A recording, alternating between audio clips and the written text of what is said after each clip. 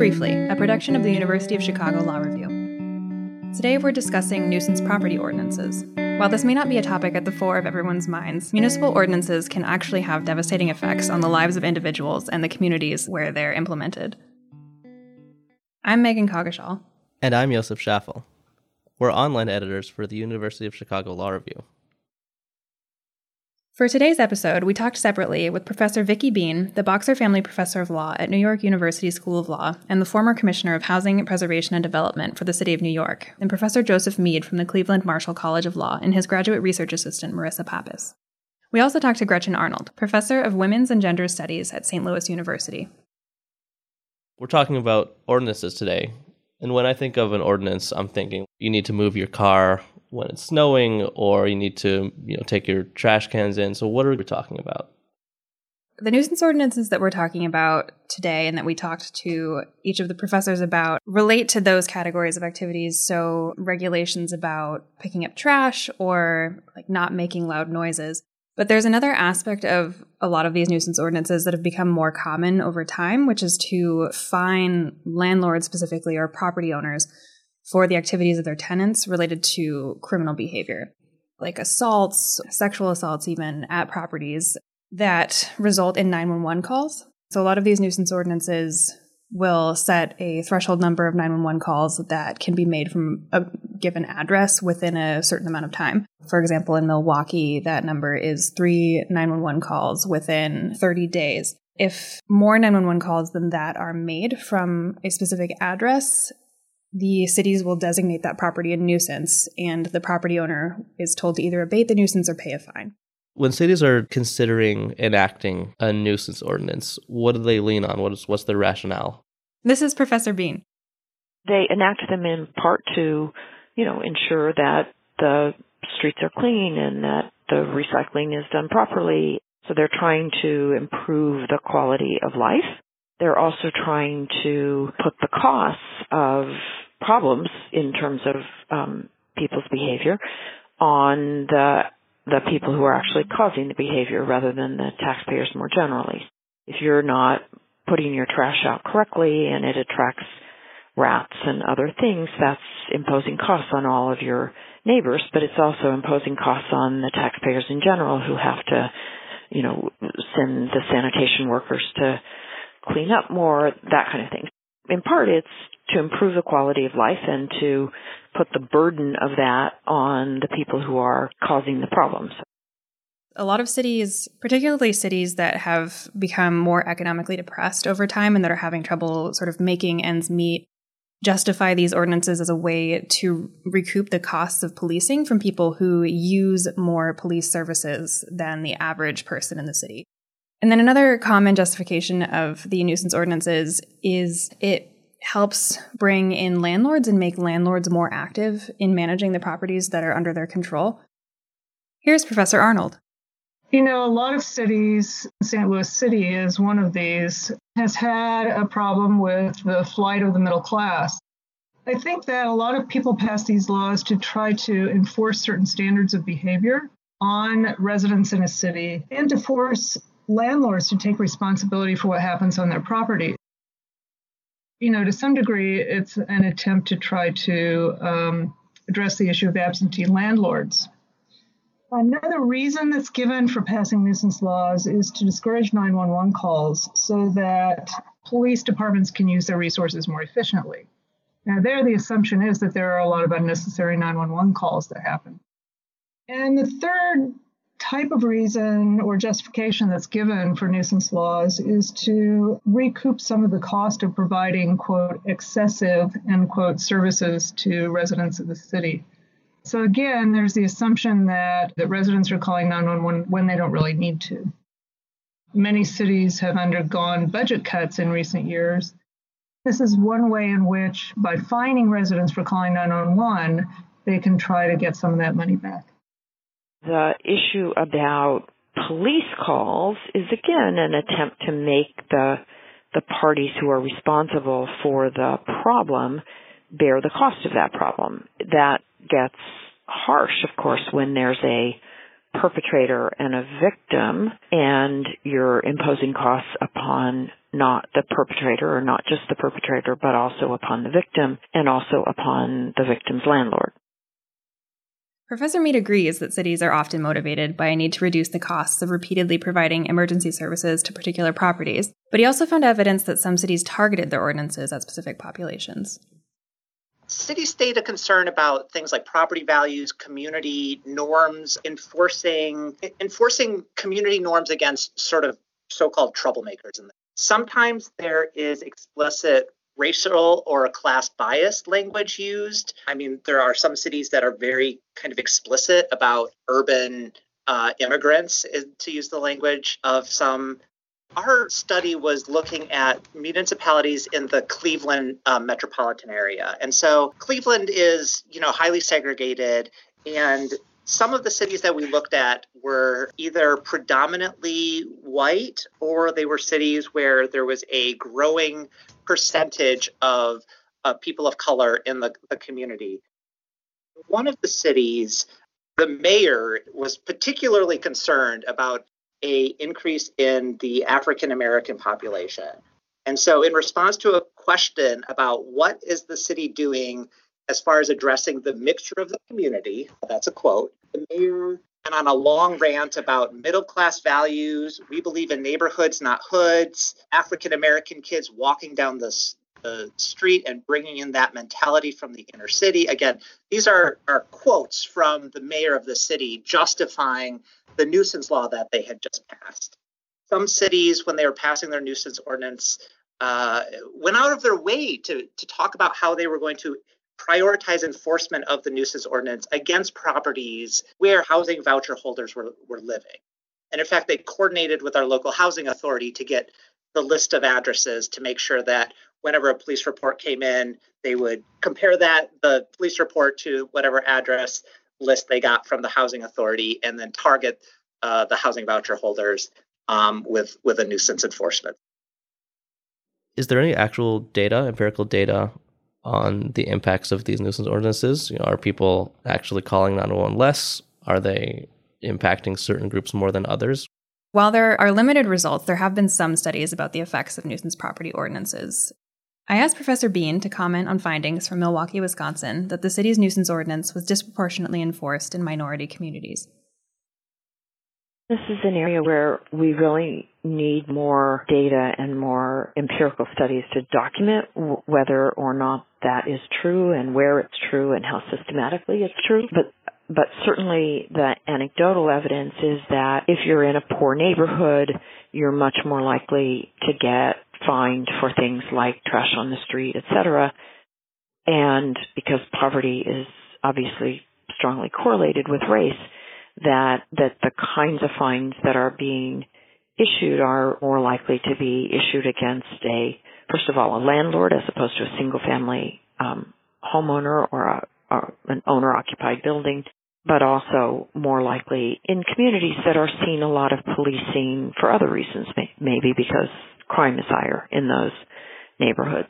It's not just a problem of landlords or just a problem of rental buildings. Small businesses often complain as well that, they're hit with many fines about trash in front of their stores or garbage that, somebody has opened and spread around or that kind of thing. And so you hear this as well, especially in poor neighborhoods from small business owners. But the issue is that if you have more police in an area, you have more policing activity in an area, then the scrutiny is increased and you're likely to be getting more violations written and that kind of thing. So the way I understand it is you have a few strikes, and once you've called 911 too many times, you get penalized for doing it again. Are there exceptions to that rule? Like what if, your father has a heart attack? Do you still get penalized for calling 911? So some nuisance ordinances will exclude calls that are specifically requesting emergency medical services. So if someone's having a medical emergency, like a heart attack, and they call for an ambulance, that wouldn't be counted towards a nuisance. But not all nuisance ordinances have these types of exceptions. In some situations, people are penalized for making calls for emergency medical services. between 10 and 40% of the nuisance letters, depending on the city in our sample, were sent in response to somebody experiencing an overdose or having a mental health crisis. It wasn't sort of the real bad behavior that is offending a neighbor. It's oftentimes the people who live at these properties that were calling 911 or calling the police and seeking help for themselves that would trigger the nuisance designation. An area of particular concern for many researchers is the application of nuisance ordinances to situations involving domestic violence. There are two main categories in which a call for emergency assistance in the case of domestic violence would be counted towards a nuisance designation. The first is when a victim of domestic violence calls police either because the abuser is being threatening or violent, or if a victim calls the police for help enforcing an order of protection. So when you say enforcing an order of protection, there could be, for example, a restraining order against a spouse, and if that spouse violates the restraining order, the one that called 911 to enforce the order would be penalized? Correct. Here's Marissa Pappas. We found that domestic violence was the most common reason why a nuisance notification would be sent to a property. This is an unintended consequence as far as we know, but typically it acts out in a survivor will call police for help. And in responding to that call, that would count as a strike against that property as far as, so many strikes add up to a nuisance designation. A woman was basically punched in the face, and this was the first strike for this property. Her property was sent a nuisance notice. The consequences of this, it often forces domestic violence survivors to choose between housing or, getting help from police and emergency services. They really go against the spirit of criminal justice reforms that have been instituted since the 1980s. A lot of these reforms, pro-arrest laws or mandatory arrest laws, making civil orders of protection available for battered women, all of these were intended to provide more police and more court protection for victims of domestic violence. To give you the example of civil orders of protection, victims of domestic violence can obtain these from a local court, but in order to get them enforced, you have to be able to call the police. If you have an order of protection that states John is not to come over to the place where you live or be within 50 feet of you or whatever it might say, and if John shows up, then you need to be able to call the police to have them come and arrest him for violating the order. Because nuisance laws tend to prevent women from calling the police, they, in essence, nullify or make useless these civil orders of protection. Do we have any sort of narratives or anecdotal evidence of how victims of domestic violence have actually been impacted? Professor Arnold interviewed victims of domestic violence who explained the ways in which the nuisance property ordinance had played out in their day-to-day lives. Many women felt that they no longer had the right to call 911. They coped with this in various ways. Some of them barricaded themselves in their homes. This was something I hadn't anticipated before we started interviewing women, but we talked to several women who said that they had moved furniture and put other items in front of their doors so their abusers couldn't get in. Several of them asked male relatives to come stay with them to serve as personal bodyguards. And some of them, we talked to at least 4 women who indicated that they were ready to use violence. Now, what this means is that in practice, not being able to call 911 for police protection meant that the violence in these relationships could escalate. We heard this multiple times from the women we spoke with. They felt that the law was treating her as if she's the problem rather than the abuser and his behavior. In other words, all the legal scrutiny, all the punishment is directed towards her making 911 calls rather than toward the violence that led her to call in the first place. What happens is that these laws construct the problem to be solved to be not the violence itself, but her multiple calls to the police.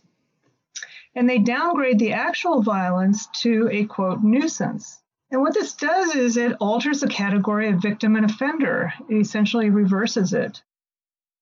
Nuisance laws turn the victim into the offender. She's the one now that's breaking the law, and it obscures the real crime that's going on of the intimate partner violence.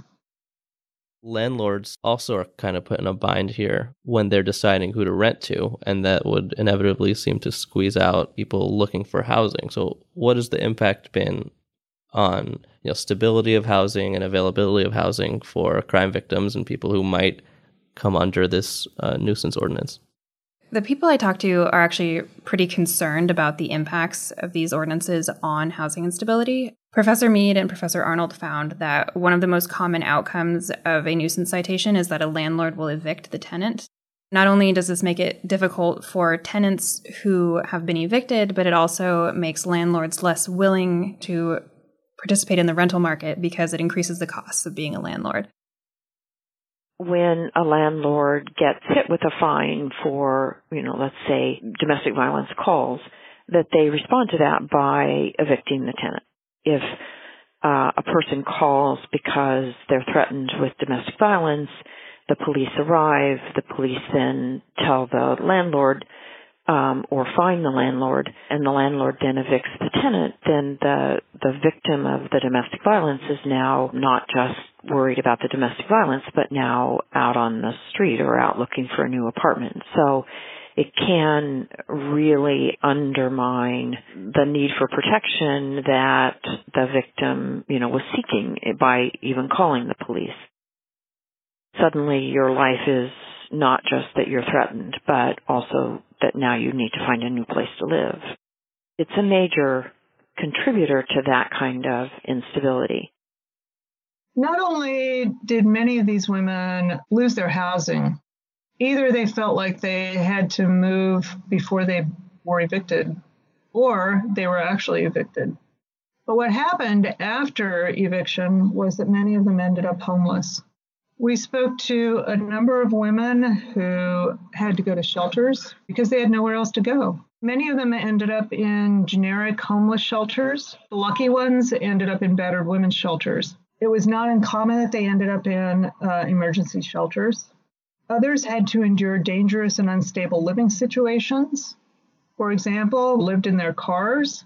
Some of them had to move to more dangerous neighborhoods than they had been living in before. Some of them had to couch surf among friends and family, and oftentimes these friends and family were in unstable housing. So, for example, we spoke with one woman who went to stay with a friend, and 2 weeks later, the friend was evicted. So then she ended up on the couch at her father's house. But, this was not atypical. Landlords, when they are deciding who to rent to, is being a victim of domestic violence sort of a protected class, or can they explicitly discriminate against people that might cause this ordinance to apply to them? So there are federal and some local laws that prohibit discriminating on the basis of domestic violence or being the victim of domestic violence. And I think there's actually a federal law that's been proposed recently to specifically make that domestic violence victim a protected class. But that's not the law currently. What happens is that a lot of landlords will see that maybe a woman has been evicted, and if the landlord finds out that it was because of domestic violence, a landlord might be more hesitant to rent to that person. So regardless of if a law exists or not, it seems like it's really hard to police situations where a landlord just doesn't want to rent to a victim of domestic abuse. There aren't much checks, and it seems to be in their discretion.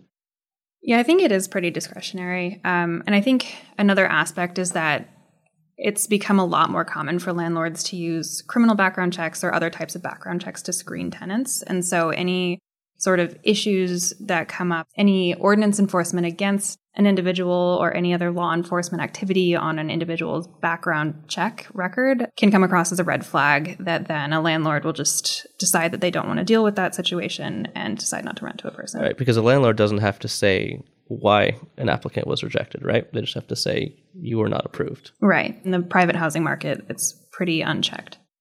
Landlords quickly learn that, okay, I'm going to be responsible for my tenants' behavior, so how can I screen to get tenants who won't cause these kinds of problems? Of course, you can't look at somebody's rental history or their resume or their application and say, this person is likely to be a victim of domestic violence, or this person is likely to, wash their cars on the street. Landlords use all kinds of stereotypes, all kinds of, statistical correlations, et cetera, to make those determinations. That may make it all the harder for somebody with housing instability to find a place to live, because they're now being screened out of available apartments because of assumptions about their propensity to be involved in domestic violence or to be a victim of domestic violence. There has been a push by both public officials as well as organizations of landlords to create databases so that when a landlord is considering renting a place to a new tenant, they can check the database and find out what the prospective tenant's rental history has been. And so it has become routine in a lot of parts of St. Louis, at least, that when someone is evicted, including for a nuisance law eviction, that her name is put on this list, or at least that's how some of the women explained it to us, that their name was on a list that said that they had called 911 too often, and so the new landlords didn't want to rent to them. Essentially, these women are blacklisted from renting apartments again. Many of the women had trouble finding a new place to rent. Some of them lost their Section 8 housing certificates, or they lost their eligibility for subsidized public housing because they were evicted. Because of the, quote, nuisance, end quote, designation on their rental histories, oftentimes they had trouble renting other apartments in St. Louis City, as well as I understand around the country. As Professor Arnold and Marissa Pappas explained, the negative impacts of a nuisance citation and eviction extend beyond just housing. Once eviction happened, some of the women were separated from their children during this period. They had no home for them to go to. Oftentimes they had to ask relatives to keep the kids. With all the turmoil in their lives, not only was it emotionally difficult for these women as mothers to be separated from their children, but you can imagine the impact that this had on the children. At this time, not only were they not living with their mothers, but they were being shunted around from one place to another.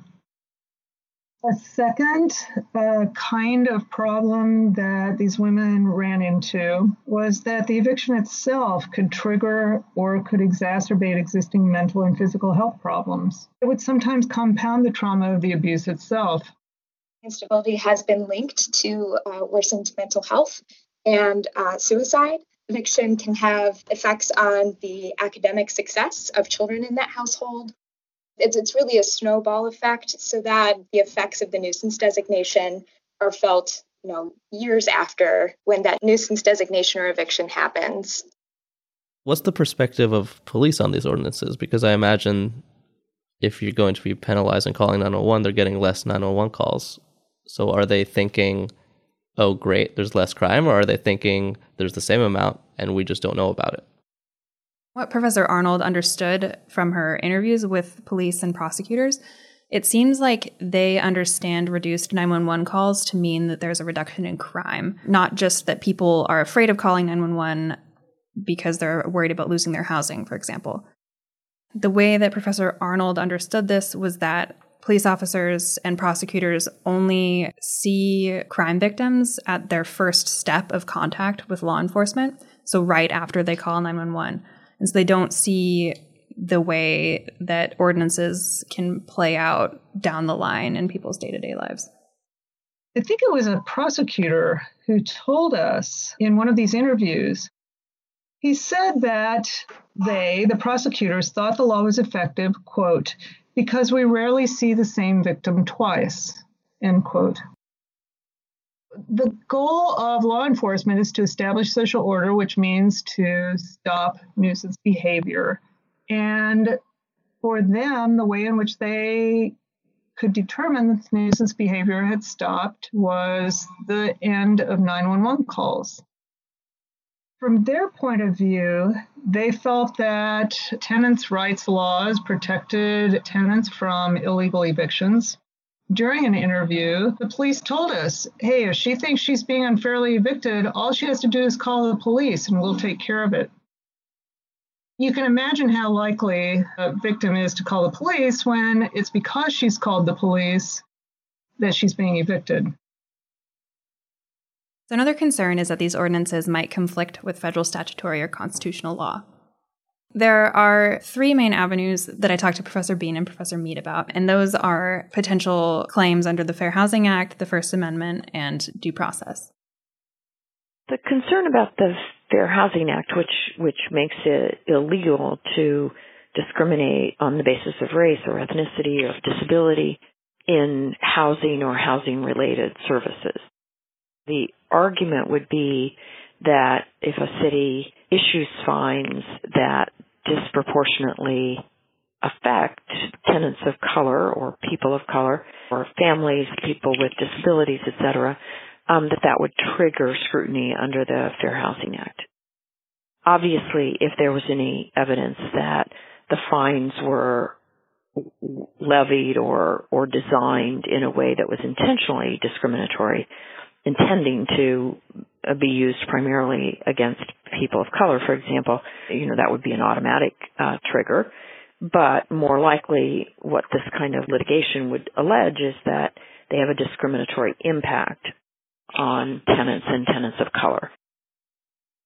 It prohibits both laws that have a discriminatory intent and those that have a disparate impact that can't really be justified by the unit of government.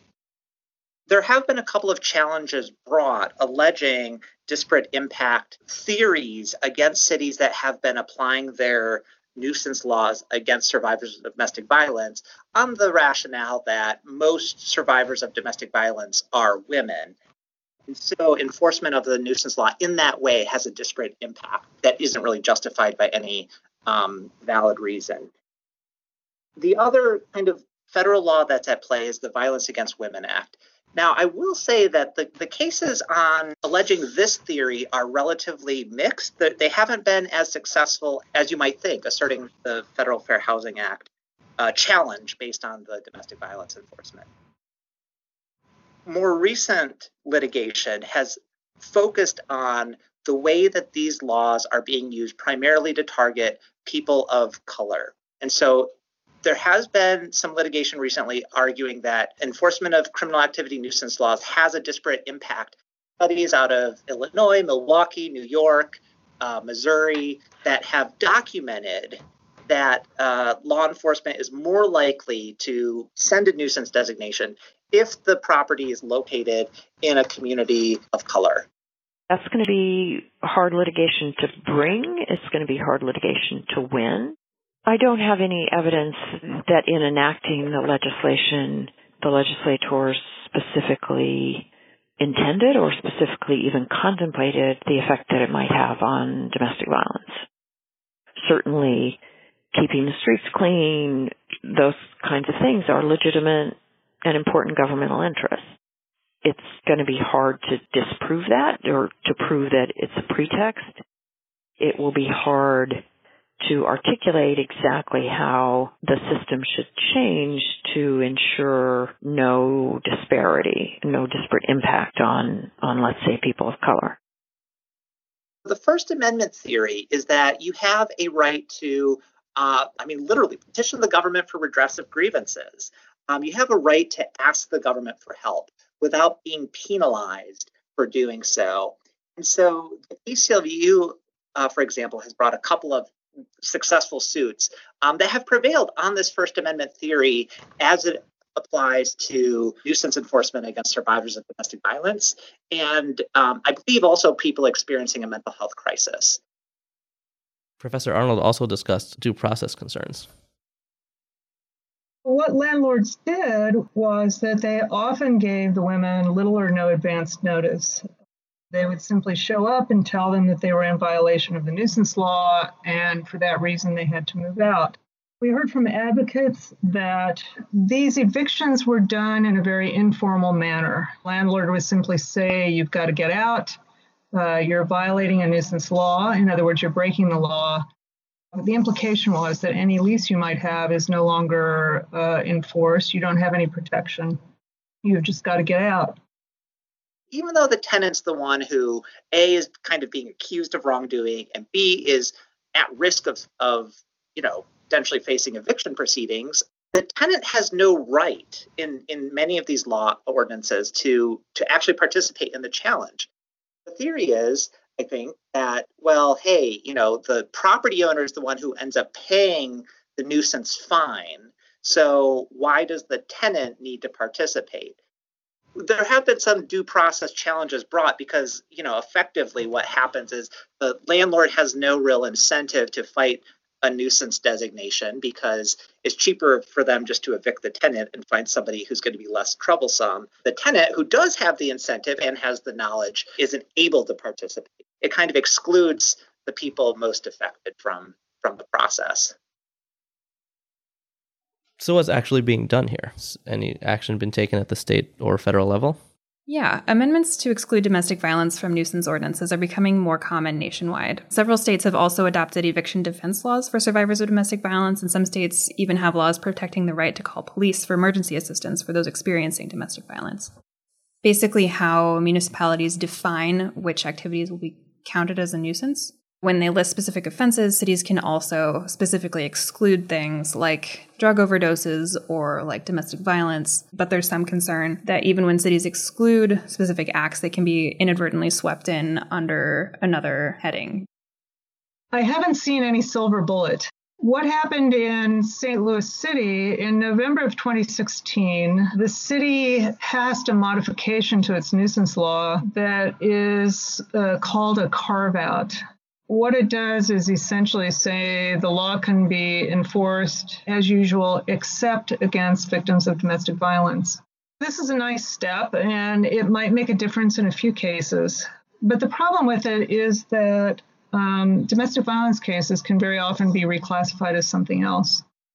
So instead of classifying them as domestic violence, you can classify them as peace disturbance or some sort of assault. In other words, it's not a uniformly effective kind of solution. So what would happen is if the police responded to a domestic violence call, they could say it wasn't domestic violence, but it was just a disturbance of the peace. Right. And I don't think it would be intentional. It would just be police are responding to a call and don't realize that they need to specifically make an exception for domestic violence. And so they would code it as disorderly conduct, not really realizing what the implications of that would be for a victim of domestic violence. And that would lead to the problems that we've talked about. Our guests noted that due to the lack of clear solutions for how to use nuisance laws without the negative unintended consequences of enforcement that we've been discussing, cities should carefully consider the drawbacks before implementing them. Cities that are contemplating these nuisance ordinances or that are thinking about refining theirs really need to pay attention to the unintended consequences question. If they, penalize landlords, then they may drive up the cost of housing. They may make it more difficult for some people to get housing. That imposes horrendous costs on those people, but it also imposes costs on the city. If people can't find housing and they're homeless, or housing becomes so expensive that you don't have a diverse city, you don't have a diverse workforce, those are costs that the city itself will bear. You need to really be thinking through, if I impose this cost upon a property owner, what's likely to happen to the cost of rental housing? What's likely to happen to the screening mechanisms that landlords use? And how will that affect my city? And how will it affect the poorest and sort of most vulnerable people? I think there are ways for cities to potentially mitigate part of the effect, but I've yet to see evidence of a city passing a nuisance law and implementing it in a way that didn't raise concerns.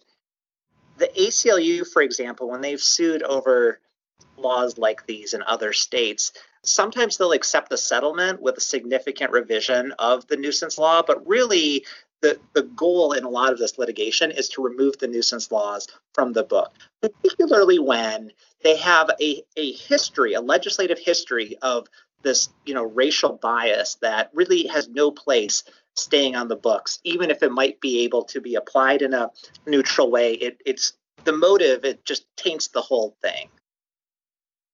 And I think there are just so many problems and so little upside that I think cities need to give a careful look at what they're doing and really decide if it's worth risking all of these problematic applications for a benefit that is, minimal or null.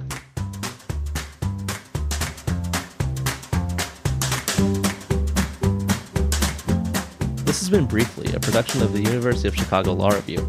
Thank you to all of our guests who joined us for this episode. Follow us on Twitter at UChiLRev. More episodes of this podcast can be found online on our blog at lawreviewblog.uchicago.edu. Articles from the Law Review are available on the web at lawreview.uchicago.edu. This episode was produced by Joseph Schaffel. Music was provided by bensound.com.